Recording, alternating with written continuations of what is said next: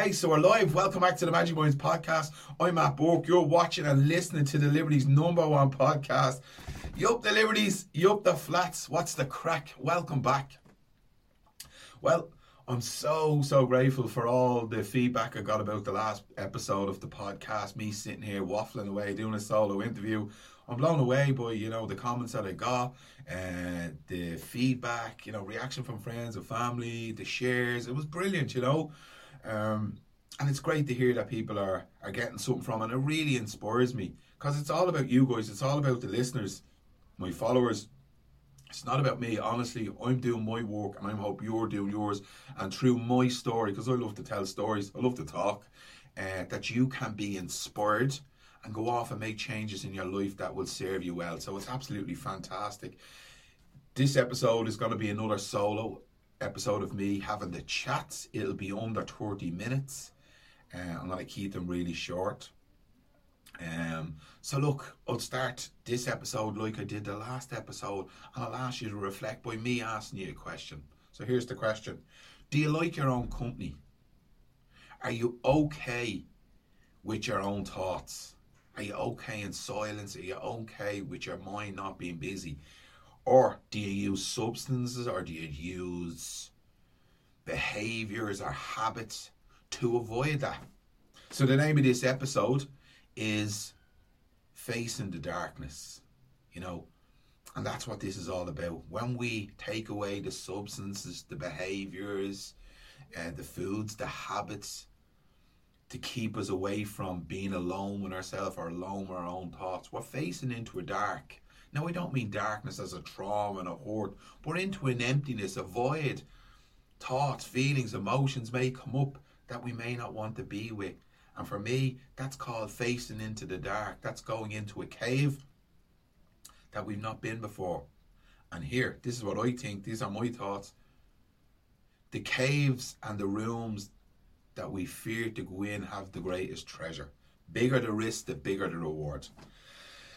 Bam, bam, bam, bam, bam, bam. How'd you like them apples? Right, this is all about you. Remember, I'm not here to give you the answers. I'm not here to tell you how to do it. This is an inspirational podcast. This is not a how-to-do podcast. This is me asking you questions, asking you to reflect, telling a story, and hopefully through that story, through the stories of other people, you can be inspired to make changes in your life in areas that may not be serving you well.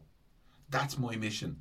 Stories that have the power to inspire. So before I get into the episode, I want to give a shout out to my main sponsor, Noel Riley from Rooney Media Graphics, for all your graphic design needs. Anything artistic about this podcast wouldn't be in the place that it's in today without the influence of Noel Riley and Rooney Media Graphics. He's my pal, he's my mentor, he's my mate forever and a day. But he has such an impact on all the work that I do in this podcast. The colour choices, the recommendations, the professionalism, that's all his. This would not be in the shape it is today. He's had to keep me on track. He's given me sound and honest and professional advice all the way through, not just because he's my mate, because that's just what Rooney Media Graphic does.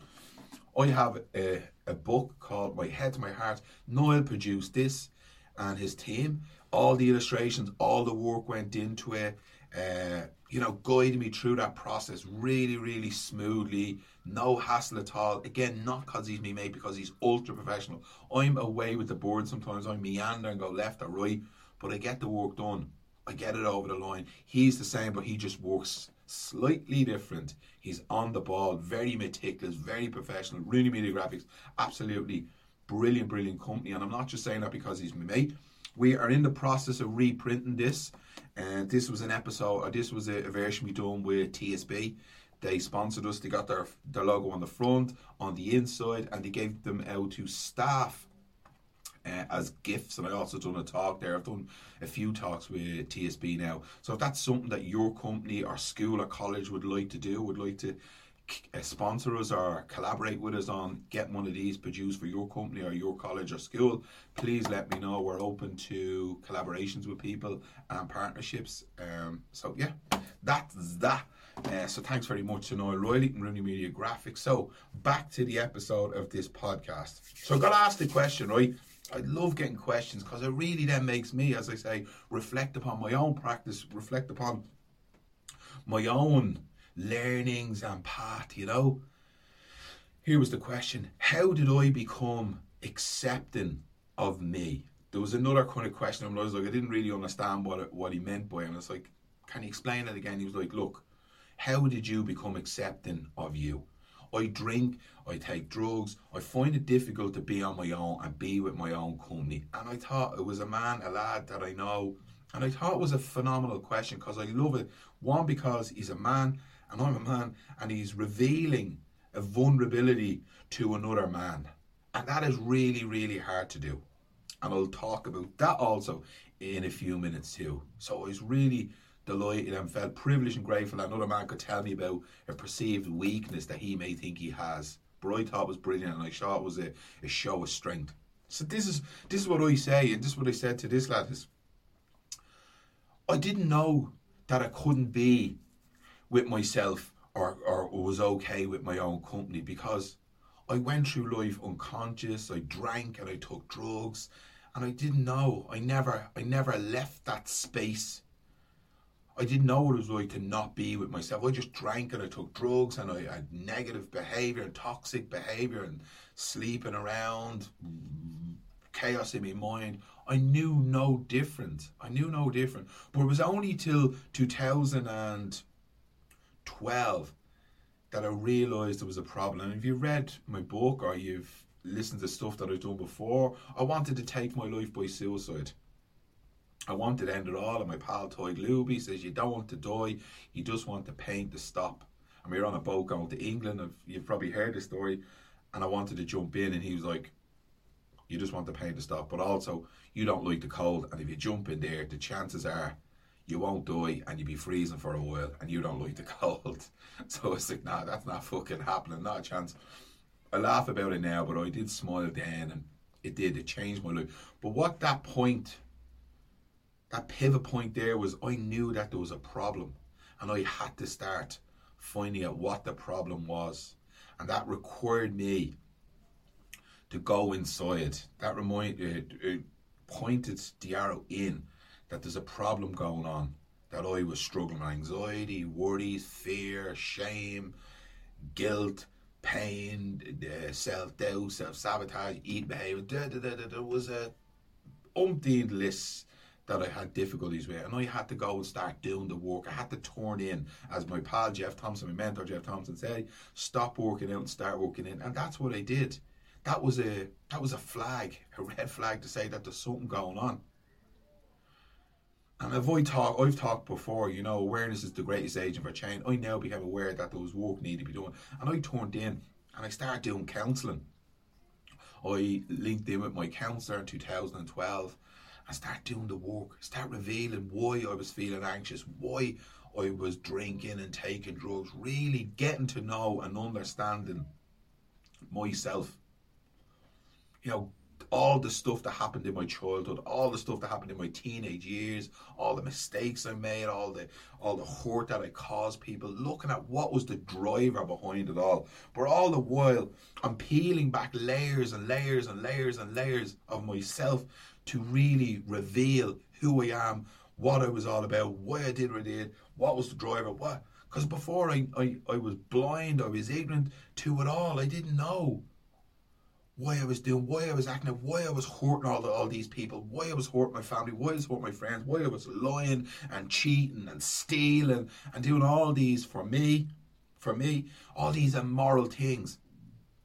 You know, why was that about? I knew they were wrong and bad and all that, but I'd rationalise them with certain words and language and blah, blah, blah. But at a level I knew, because I used to be in my house here struggling when I wasn't drinking or taking drugs, coming down off stuff. I'd be riddled with guilt, anxiety, shame, fear. But I just kept topping it up with drink, topping it up with more drugs, sniffing and texting girls and riding around and doing all sorts to avoid. But it was at a subconscious level. I didn't know I was doing that, and it was only when I started doing the work with Maggie and turning in that I realised what was the driver. It was all the pain, the hurt and shame and stuff that happened in my childhood, my sexual abuse, the violence, all the things that were said to me as a kid that made me feel, well, they happened, and I felt, unworthy, unlovable, not loved, dirty. Some terrible things were said to me as a kid. Some terrible things happened, and I'm not blamed. Just I understand now what shaped my path, shaped me, what turned me into taking drugs at the age of 12 and 13 and drinking and how it all snowballed. So I understood me. So now I understood why I was avoiding all that, because I was easing off on the drink and easing off on the drugs. And for a man to start delving inside to talk about his weaknesses, his vulnerability, was incredibly hard and incredibly painful.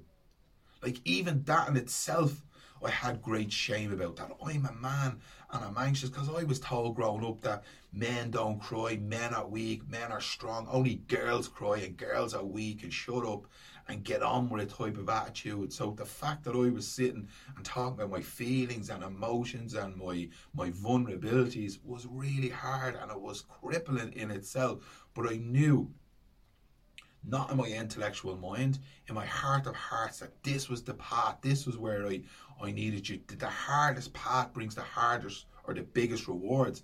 And it just felt like the thing to do. And people had told me before, like, you don't have to keep going to all accounts all the time, and do you not think you've enough done? But my heart was telling me, no, they keep going.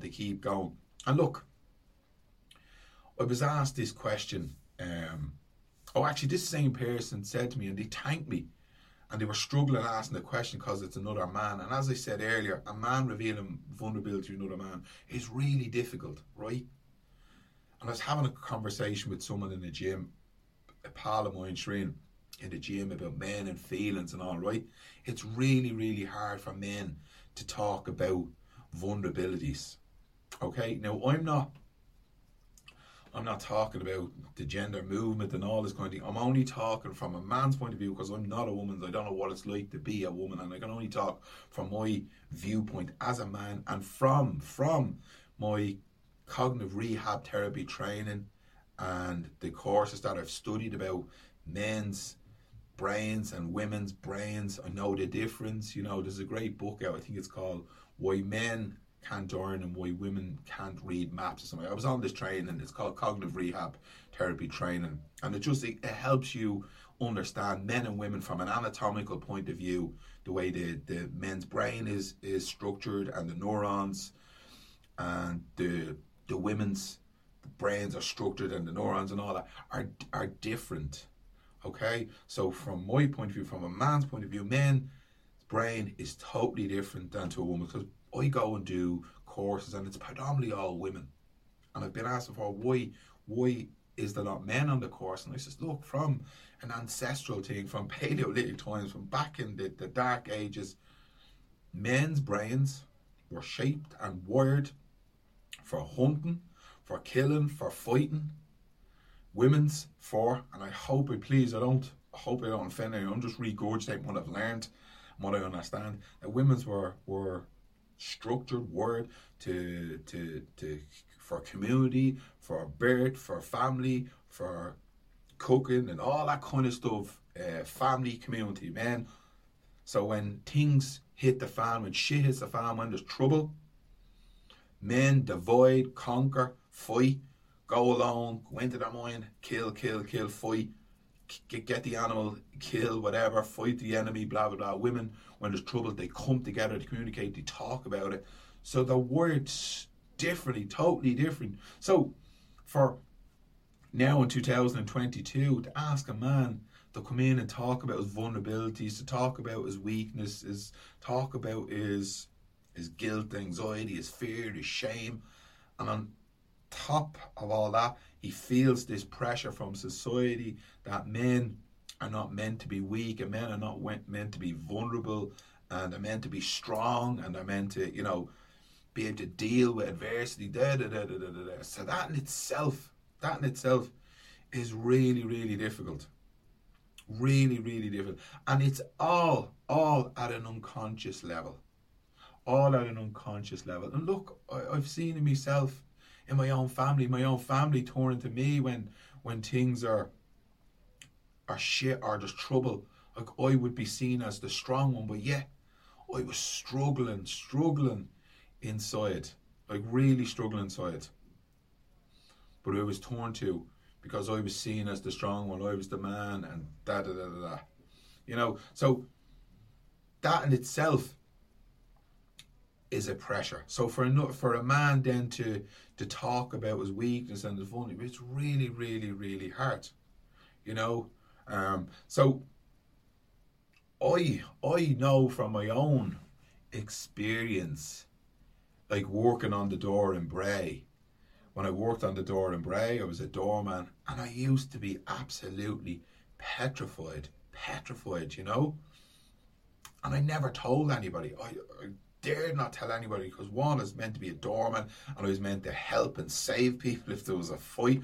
But like, I used to be absolutely shitting, because the establishment didn't want, you know, no, I don't mean to be stereotypical or anyone. They didn't want people from town. Yeah, I'm from town. Didn't want townies coming in, scumbags, wrecking the place. They didn't want anyone from the travelling community coming in. Didn't want 6'5" Polish lads, what they would call foreigners. They were like foreigners.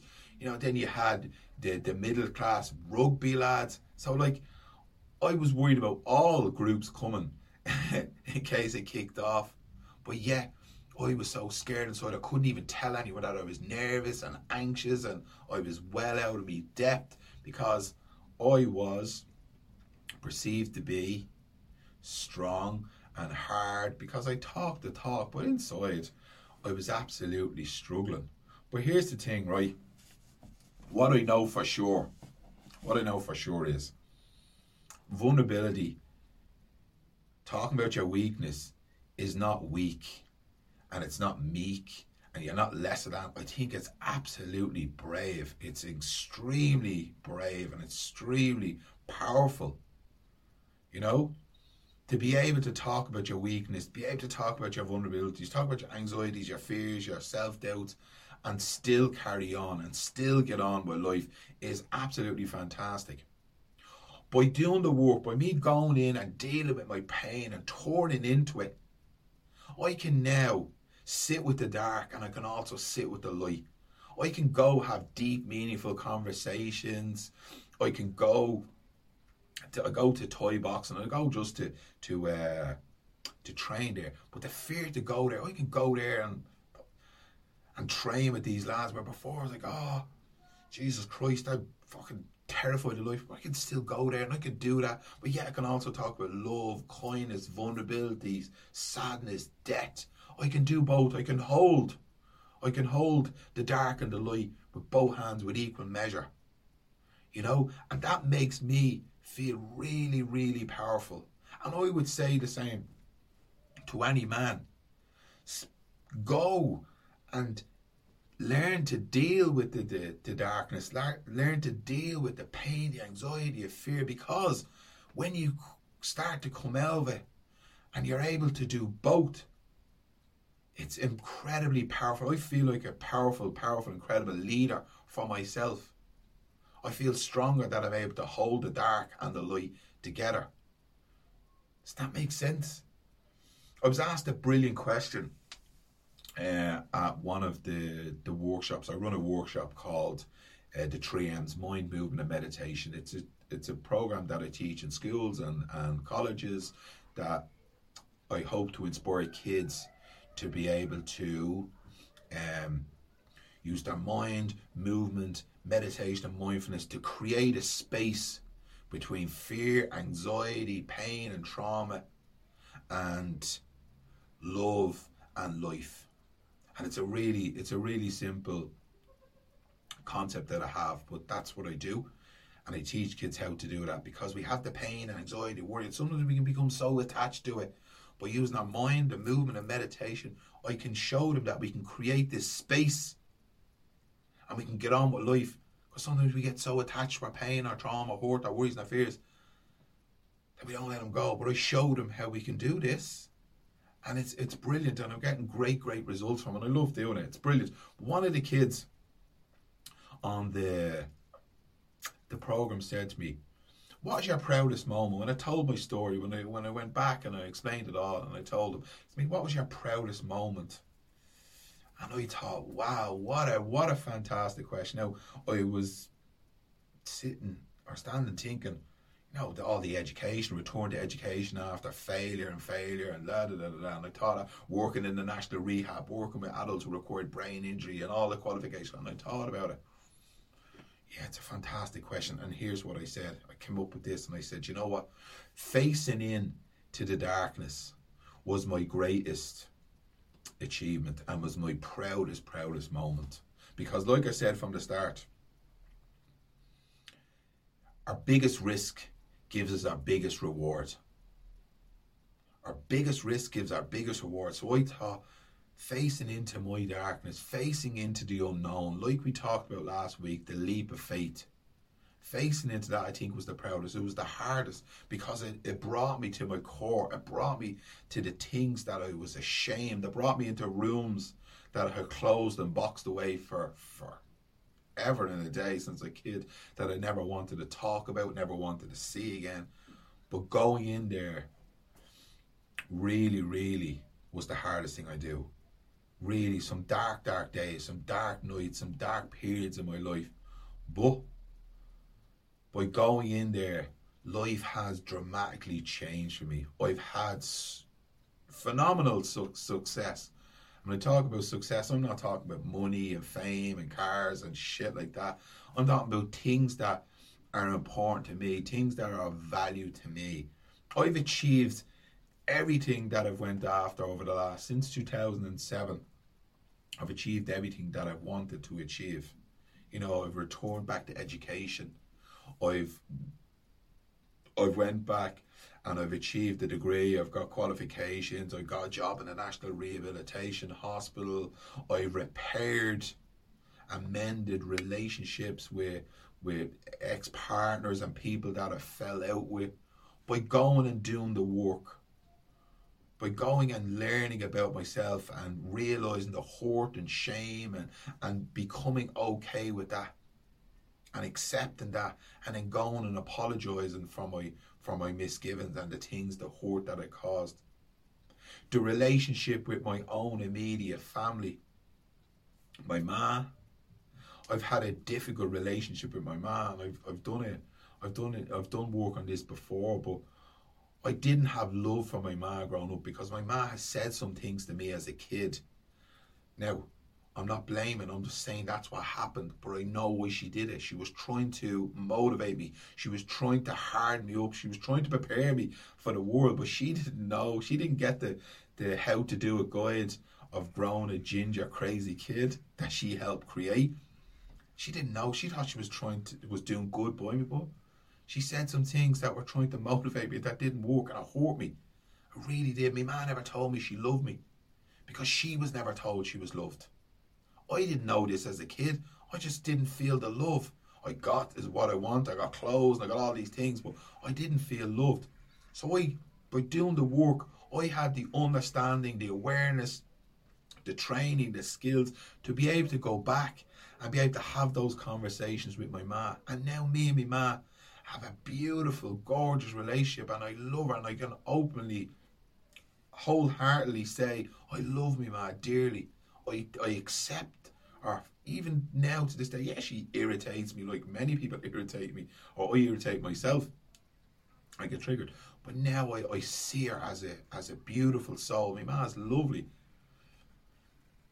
That has been the reward for going in and doing the work and facing into the unknown and into myself. I have a beautiful, honest and gorgeous relationship with my ma. My dad has cancer now for the last 10 years. Me and my dad have beautiful conversations, honest and open, and I talk about his fear, and I talk about the struggles that he's having, and I'm able to share with him my path and my journey and my fears and my understanding of the world, and he benefits from that. And he said to me, he says, Matzer, he said, I'm so grateful that you've done the work, you've helped us heal. And I was like, wow, that's absolutely phenomenal. That it's incredible you say that. So there, great rewards, my mom and dad having these beautiful conversations. My kids, I am more present with my kids. I'm more loving. We went to a panto there the other night in the AXA in Ballymun. Aladdin was called. It was phenomenal.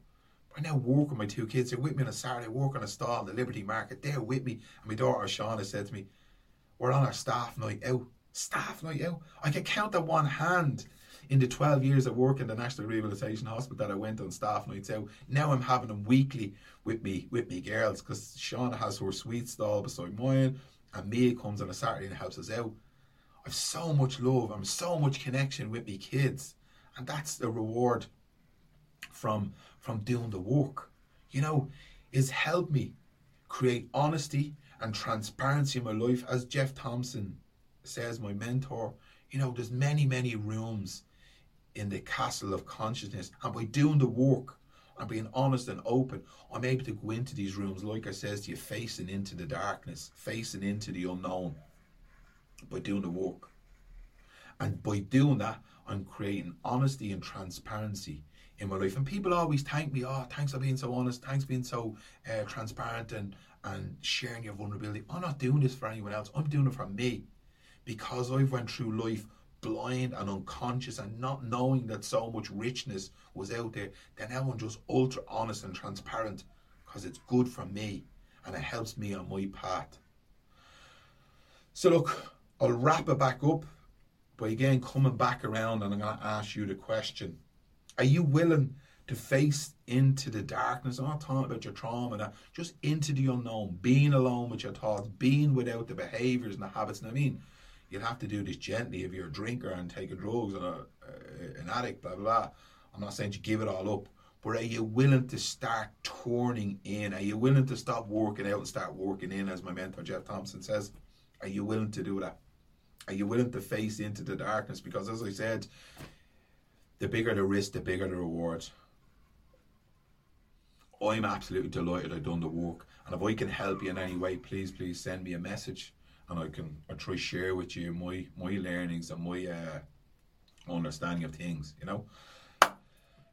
So there you go. Are you willing to face the darkness? Are you willing to take the risk? Are you willing to take the leap of faith? It's all lining up. So look, that leaves me to say thanks very much. Thanks for all the courage, the encouragement, all the support from all our listeners. I really appreciate it.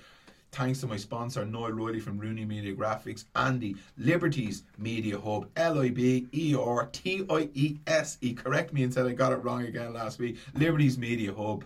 The girls from Shannon's Hope Line, the Soup Kitchen, Fran, you're an absolute legend. To all the people at Mead Street and the Liberties, thanks so much. The love I get from the Liberties is unbelievable. Yup, Oliver Bond Celtic, don't forget the 1st of May. They have a game on up in Richmond Park. Yup, the Pats.